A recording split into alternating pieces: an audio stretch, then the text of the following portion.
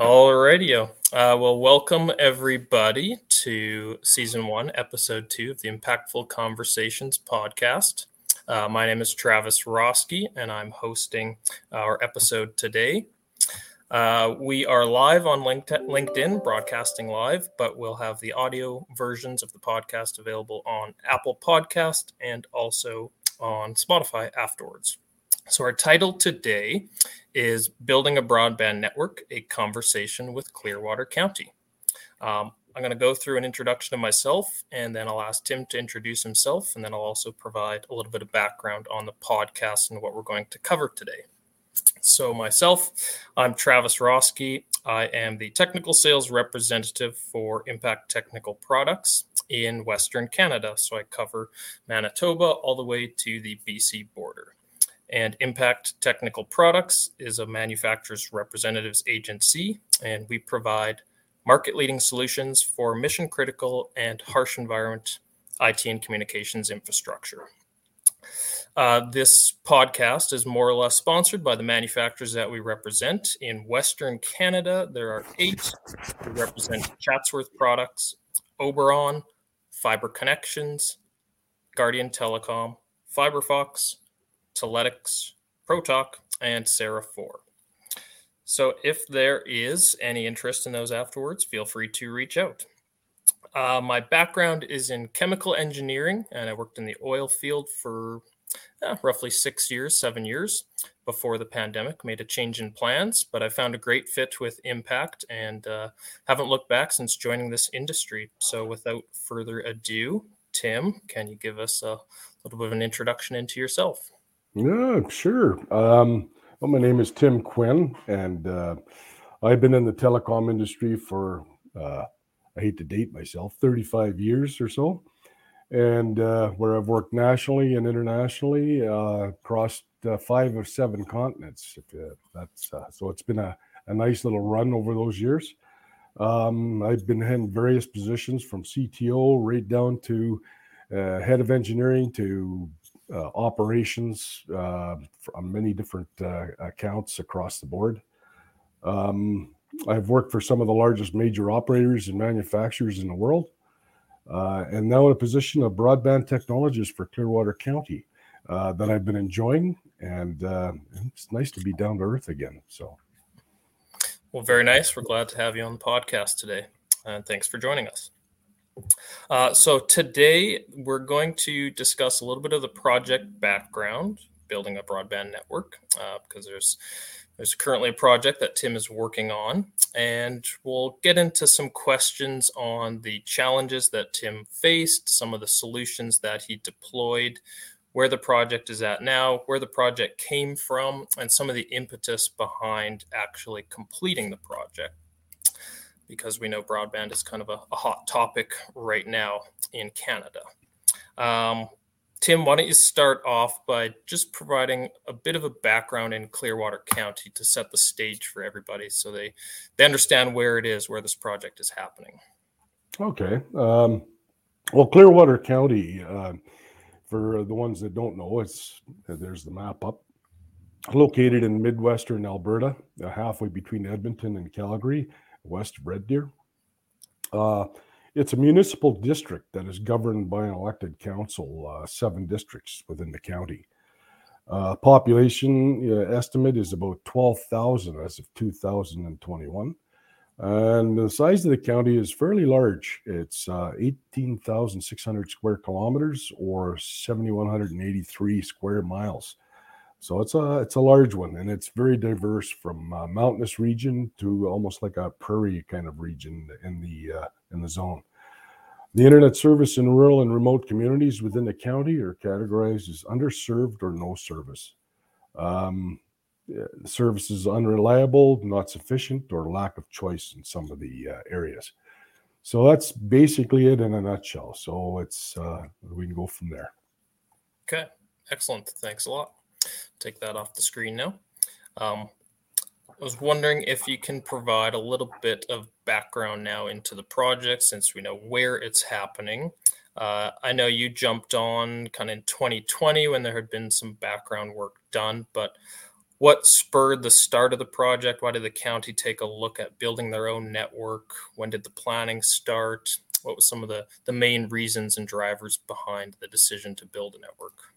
Well, trying to put that in a bit of a nutshell, if you want to put it that way, summarize it. It's kind of been a long process for the county.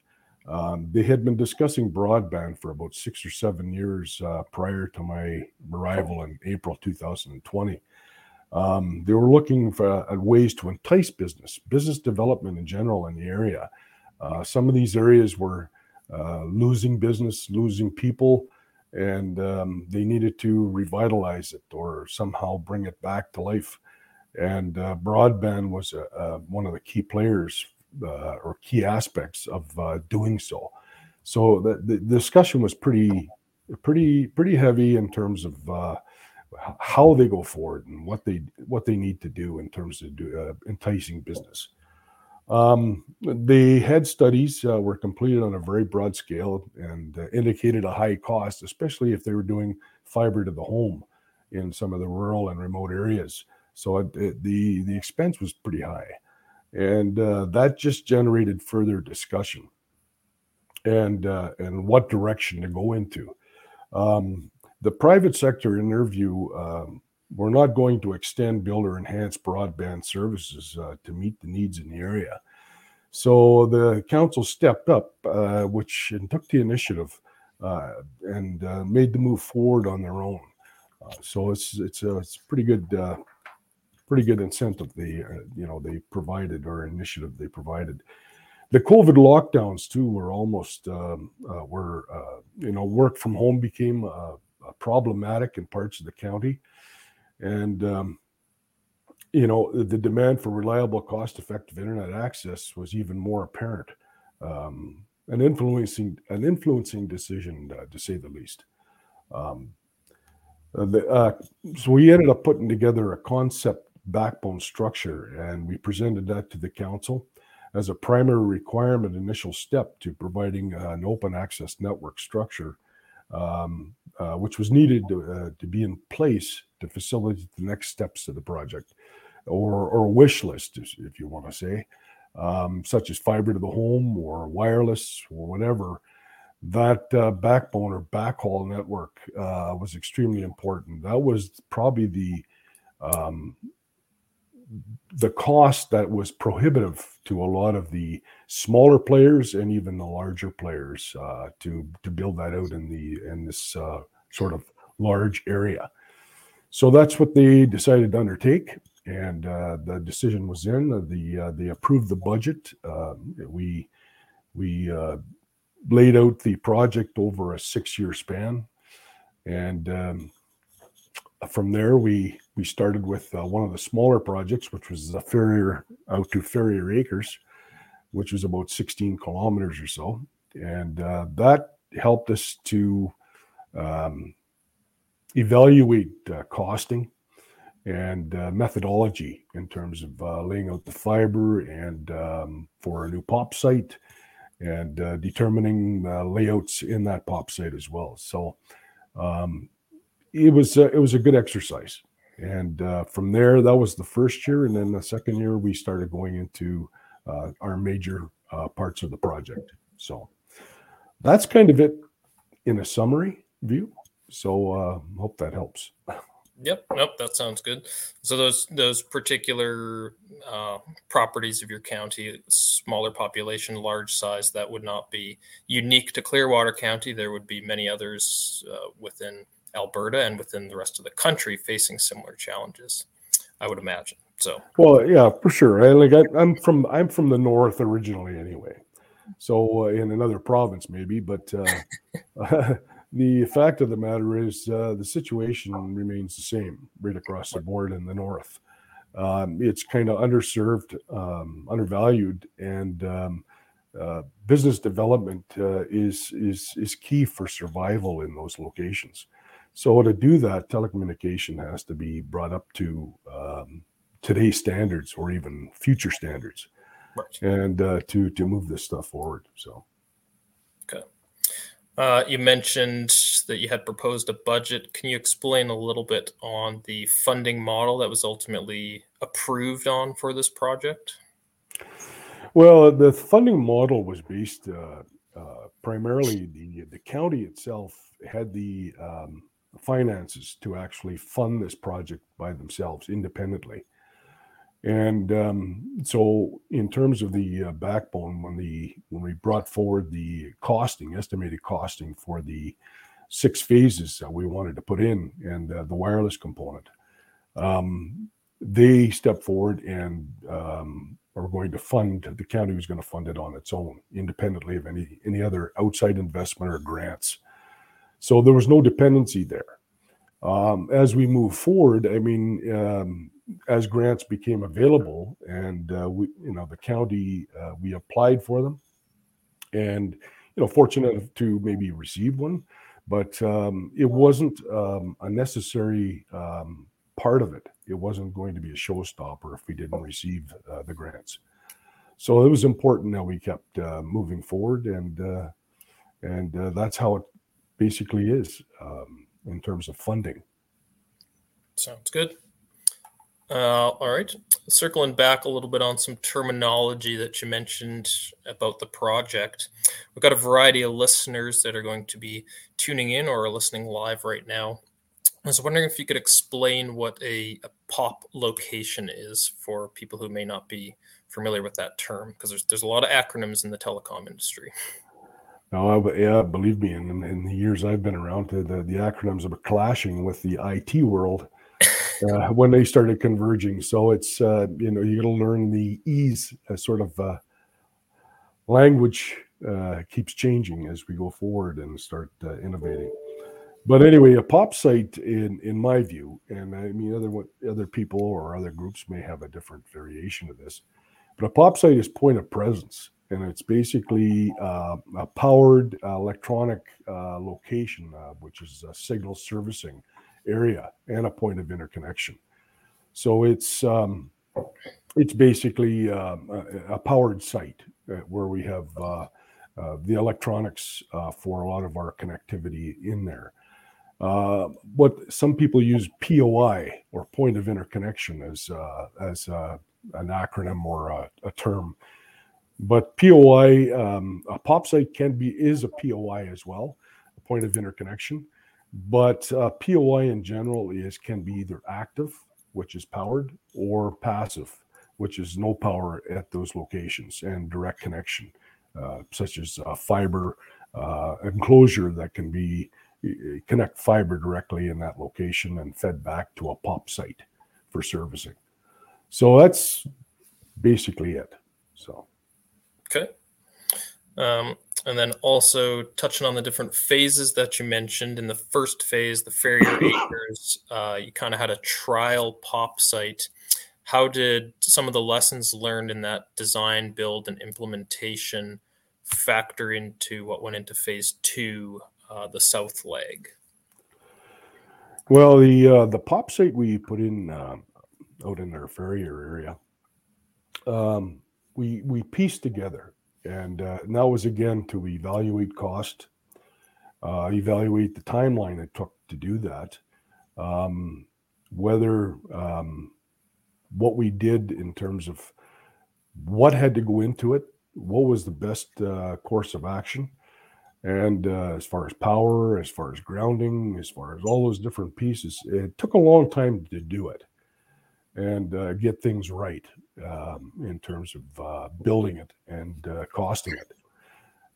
So what was decided from there was to have the shelters pre-built with all the components in it pretty well. And this saved a lot of time. It provided a higher quality turnaround and or faster turnaround as far as being able to place the shelters on site and have everything available to it. So that was a main influencing factor there. Having the POPs, it also helped us set up a strategy in terms of the POP locations. It was based on transport network, where we needed to have intermediate POP sites in terms of amplifying signal for in the fiber from point A to point B, so to speak, and long distance up to some other remote areas that we want to set up as a service zone. So that helped us in general to strategize the new POP locations in those sites. So excuse me just for a second here. No problem. Okay. And one of the ways in which Impact and I was able to help out with that POP trailers, or the couple that have been done so far, was create bills of materials for some of the cable management products, the cable runway, managing the power and data and fiber cables that are going to be inside of them. All right. Moving on to the next question that I've got here. Go into my banners and open it up. What have been some of the biggest challenges that you've had to overcome so far in the project? And maybe you could hypothesize on some of the challenges you might see in the future. Well, that's a pretty great question. That's a pretty broad question. I mean, I changed it on you. Yeah, you kind of, challenges are challenges. You're going to have them from start to finish. Some are big, some are small. The challenges start whether you're coming from a government sector or a private sector and developing these projects to start off with. So there's going to be issues there that you're going to have to overcome. Getting into the build, let's say, getting your material ahead of time is probably one of the biggest achievements you'll have, or one of the biggest things you'll have to overcome. If you don't do it early, you're going to run into a challenge of not having the material there when you start your construction. Right. So in a lot of cases, a lot of different groups or companies, that begin these projects, they wait till the final design or wait till a detailed design before they start ordering their equipment. Well, that's too late. You have to take from the concept view and start anticipating what you're going to need as far as the main items and start ordering that ahead of time. For us, we ordered all our material for the fiber and conduit and vaults way ahead of time, and for the entire project, all phases. So that made a huge difference in terms of what we were capable of doing over this last year. So that's probably your biggest challenges. The other challenges also don't underestimate the nuts and bolts in these projects. The larger scale items are easy to identify and to overcome if you get them in early enough. But it's the nuts and bolts. Oh, we may have lost Tim. Okay. You're back. Back on? Yeah. Back again. But it's the nuts and bolts that you really have to take care of, because like the smallest piece can hold up a project for a long period of time. So those are some of the pitfalls that you may fall into, and just to be aware of. Okay. So having some history in these types of projects probably helped you identify some of the nuts and bolts that people often forget. Yeah, I've deployed networks all around the world, so it's understanding those nuts and bolts is it's always like a thorn, but these are things you try to circumvent before they happen. So it's trying to keep the things on track and trying to stay ahead of your construction companies and making sure that they have what they need to keep going. So stopping a project is not something you want to do. No, definitely not. So, all right. Gonna jump on to the next question. In one of the locations for the project, there's kind of a unique industrial enclosure that's going to be used for a point of presence, point of interconnection. I'm wondering if you can comment on the decision to go with this particular solution for that location, because it was kind of location specific.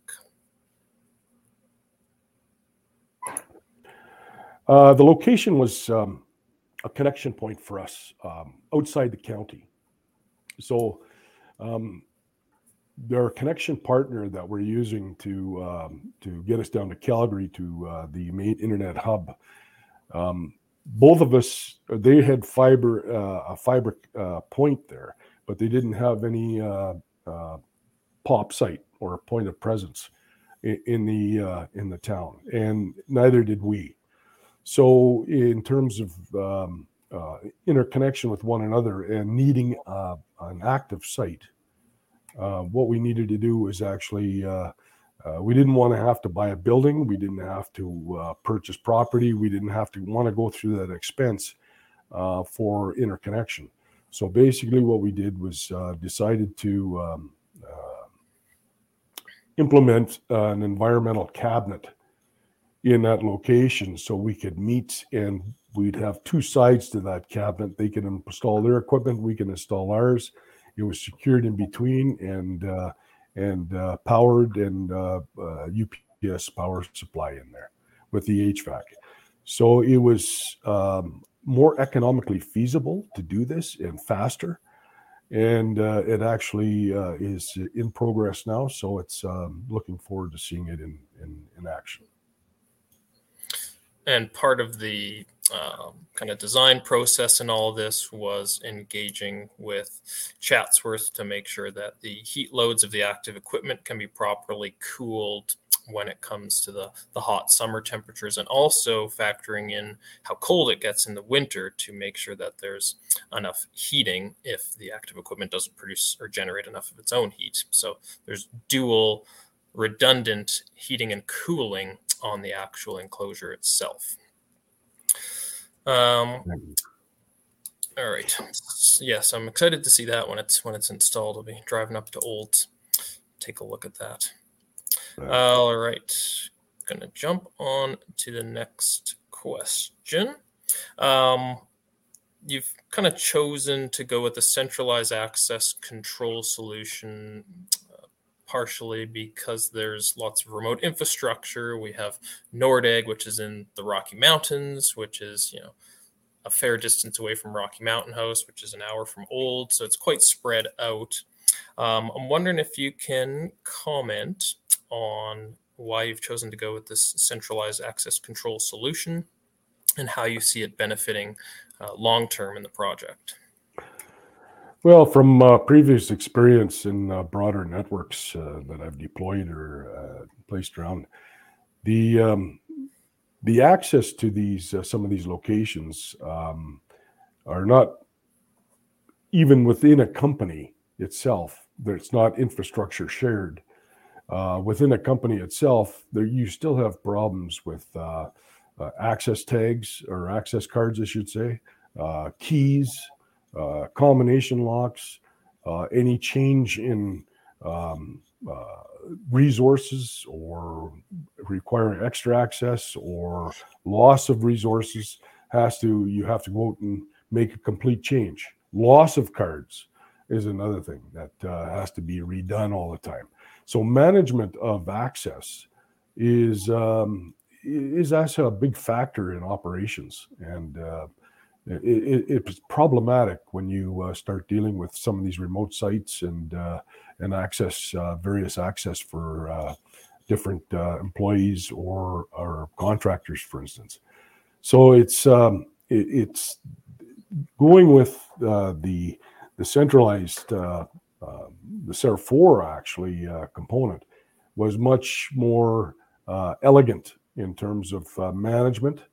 In terms of management of the access, because each one of our POP shelters is open access. We infrastructure share. We have two separate doors into the shelter. We have gateway protecting both sides. The bays for the ISPs or the clients that are going to be there, they have Bluetooth access basically to their own bays, and only access to that particular door.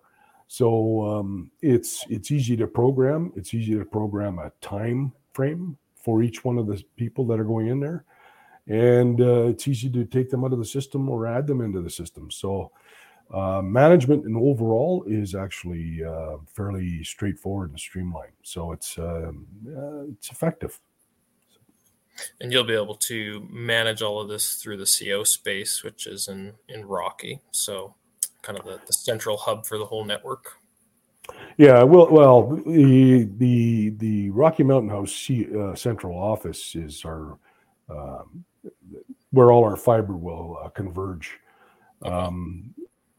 In terms, we'll be doing our so they'll have we have external aux that'll also converge into there, but it'll also be a local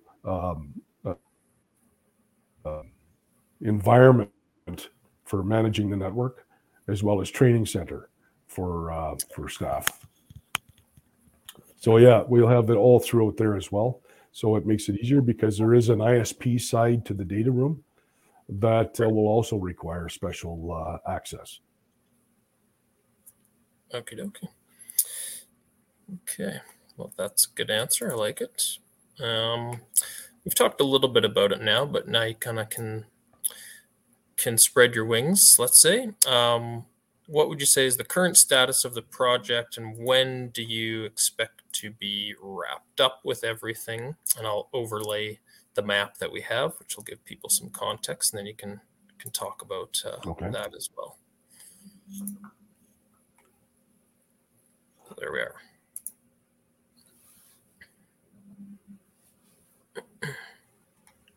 Okay, on Ferrier Acres, which was about the 16, 17 kilometers going west from Rocky Mountain House. That's pretty well complete. And we're just, we've got some live traffic on there in terms of our historic site, which is Parks Canada. So we've got that on a trial basis. We've already started that. This past year, we were just going to do the section on number 2 from Rocky Mountain House to Olds. We're almost complete to the border of Olds, and we just have to finish the fiber through Olds this year, hopefully in the next couple of months. And once we have that, the Caroline Pop, we should have that up and running within the next month or so. And we should have deployment of our lit services or deployment of our electronics end-to-end on this particular route by July, August timeframe. The section 6 going to Nordig, the reason it was deemed phase 6, the council had initially put that down as the last section to be completed, but due to a recently announced grant that was in the works, we managed to add that in for last year's implementation. So we undertook the 2 major projects in 1 year. And one of the benefits is we had ordered a lot of our materials for the entire project ahead of time. So we did have the materials to see that through. So we've got a new POP site in Nordig, and we're just finalizing the configuration of that as well. So we should have that lit in probably the July timeframe. We also have a wireless tower in Nordig and a wireless tower in Ferrier. The Ferrier tower is up, but we haven't got the service going yet. That should be around July timeframe as well. And Nordig, we're just finalizing placement of the tower near the POP site, and that'll be finished probably July timeframe. So we managed to undertake these 2 large projects, and dealing with 3 different contractors, construction companies, was a task on itself, and staying ahead of them with all the materials was another big task on itself. So we managed to get that done. We're going to take this summer kind of off. We're just going to be doing a small trial out towards Ferrier on the route to Nordig for a small trial of fiber to the home. That's going to be a very small portion, which will be about 12 to 15 homes roughly. And that's just to trial some of the tap technology and throughout for the rural and remote structure that we want to do. And so we should have that in place by August timeframe. Moving forward in terms of looking forward to 2003, our next stage will probably be the Condor stage, which will encompass Alhambra and Leslieville and going out to Condor and just beyond towards the Red Deer border. So we're actually ordering material now for next year. So just to let you know that. So that's basically where we stand right now. That's a really good segue to the next question that I have, which is, have the global supply chain issues impacted your project at all? But it sounds like you've factored in for future needs. A year from now, you're already planning on ordering. So maybe just if there's been any global supply chain issues or you've had any issues with product, you could touch on that. Excuse me. Yeah, there's always, like I said, the smaller detail pieces are the ones that your servers, those pieces for your back office support systems and your operational support systems, piecing that together in terms of your element management systems support for all your technologies that's coming into play here. Those pieces take time, and they actually have been a longer lead times because maybe chipset issues or whatever. That's caused some delays. Some smaller items too. It's just the demand has been high for smaller items like, well, I'll just give you an idea about vaults. If you want to order vaults, it's like you're 35 weeks out. Fiber is even longer in some cases. But in terms of the smaller stuff, signage, things like this are always going to be a challenge in trying to get them in on time. So anticipate them, order them early, and most of the suppliers have been actually very good. I regard them as partners going through all this. They've been extremely helpful and responsive, which is a good thing. They haven't left you in the dirt, so to speak. So when you call them, they're on it.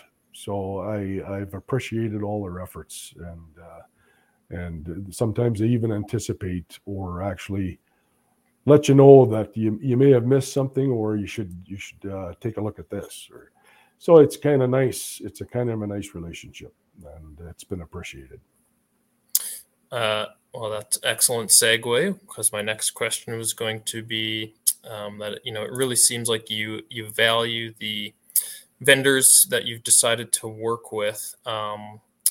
So if you want to comment on how you've been engaging with vendors and different representatives on the project. But first, I do acknowledge that I've missed a few questions. We'll get to them at the end. I see there's a few coming in from Amelia and Hayden. So when this is the last question coming up, Tim, and then when we do that, I'll ask you the questions that have come through and we can answer those. But yeah, vendor relationships, how you've managed that. And I've made the rookie mistake of not plugging in my laptop, so I will go get my power cord. Managing relationships, it's like I said, it's you're making sure that in the back things, the invoices are paid on time, making sure that they trust you, you trust them. That's basically where it comes in line. Suppliers are a main ingredient in this, and if you don't treat them properly and they don't treat you properly, I guess it's not a marriage that's going to last. But most of them have been, like I said, excellent, and we've worked together very well, and they've been extremely helpful. So that kind of relationship, that kind of managing them, is not managing them; it's actually working with them, because you're trying to get the same thing done, and it's a bonus for them and a bonus for us if it succeeds. So awesome. Nope, that sounds great. Okay. On to the comments. Amelia, I will answer yours. So Amelia asked Tim on that industrial enclosure, can the air flow between the two sections? Which you'll recall is something that we planned for because there's going to be active equipment on one side, and we want to make sure that we factor that in. So yes, we have a slotted liner in the middle, which provides both protection and separation between the two sides, and also allows for airflow to pass between so that we can have adequate cooling. Okay, so the next question is for you. Hayden would like to know, is the county acting as the ISP, or is that being managed by a local business on top of the network that is owned by the county? Oh, it's a good question, Hayden. No, we're not acting as the ISP. We're not. Our business is open access, and it's to facilitate ISPs that want to offer service in the area. And it's basically ours is a backhaul and bringing it to their point of location, or bringing them down to Calgary where they can provide any gateway service that they want to provide. The gateway is not into our portfolio, and we're a non-compete. The only thing we're competing on is backhaul space, and which is something that's sorely needed in the area. I hope that helps. Definitely helped me. Hayden had another question. He would like to know what wireless technology is being used for the backhaul and CPE delivery. In terms of wireless, we're not using wireless for backhaul. It's all fiber for our backhaul. Wireless is just an extension off the backbone, basically, for point to multipoint. It's an NLOS system. We're using an AirSpan product, okay, the Harmony 4200, and our CPEs we're using one of the types is what they call a Titan 4000, which is a high gain up to 14 or 15 kilometers out. So based on that, the AirSpan contains 4 sectors, 65-degree sectors. Each radio unit is combined. We're not using both sections. We wanted the throughput of at least 1 gig per radio. So each radio will support 1 gig of service. Hope that helps. And then we have another question from Ian Mitchell. How is power being brought into the cabinet? Is it a load center outside or inside the cabinet? So that's getting done right now. We're working with the energy provider. They'll be bringing in the a 100 amp service with a metered on the outside of the cabinet. We'll have a panel inside the cabinet where we can break out for both sides, and the UPS is there as well. So we're using a 100 amp service. I think our UPS is 5 kilowatt. No, kVA. kVA, yeah.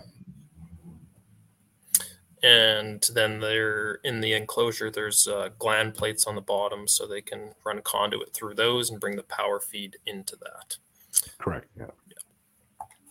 All right. We had a question come in from my team. You had mentioned trying out tap technology. Is there a consideration for aerial or inside an enclosure or vault?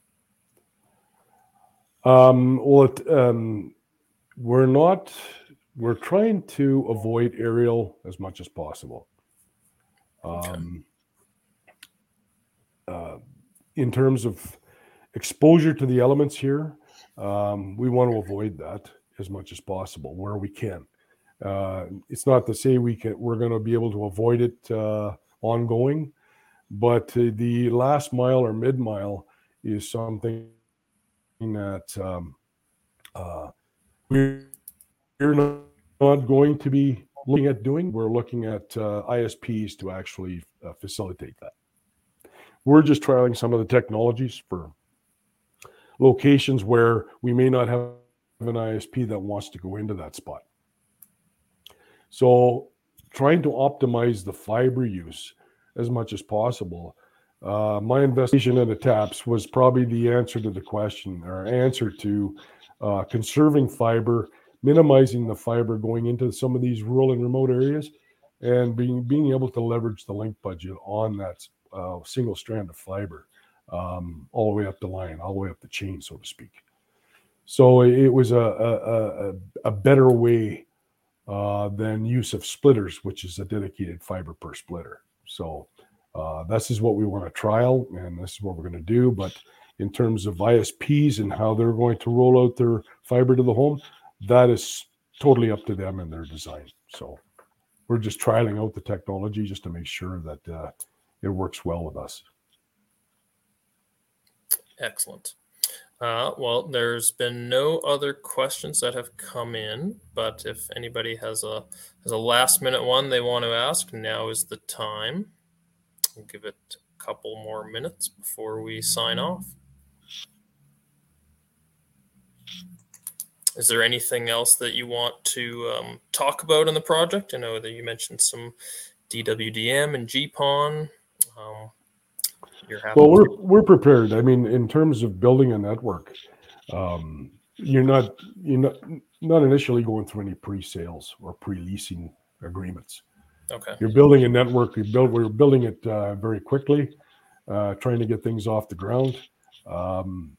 So what you select in terms of your technology, how you place it in, how you do it, you're building a network with options. And one of the key things there, if you're going to attract carrier class clients,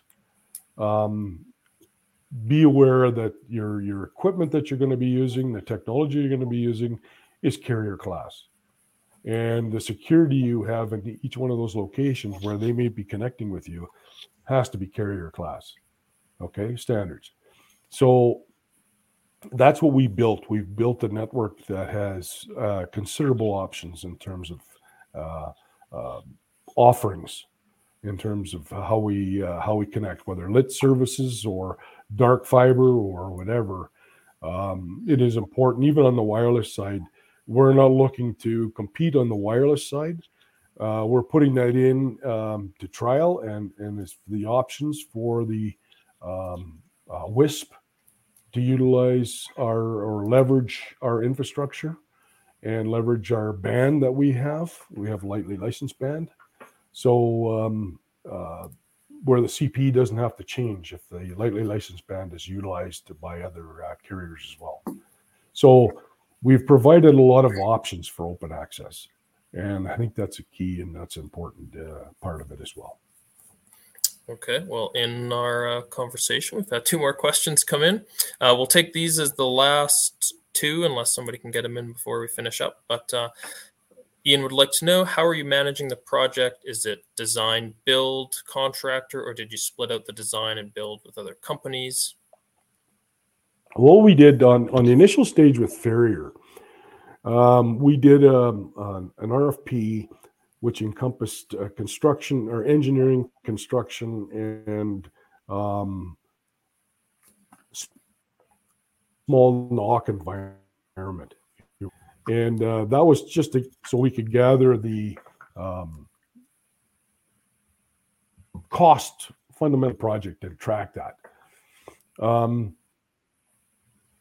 As we moved forward and got into more of the other parts of the project, we outsourced our engineering for longer term. After the first combined project in Farrier, we decided to outsource and separate construction and engineering. So we had outsourced our engineering. We maintained the internal electronics and POP designs in-house, okay, through me.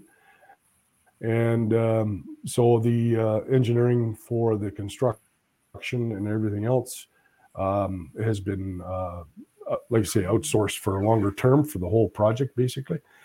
Construction, we did a separate companies that we're putting in. So that's generally how we've been working.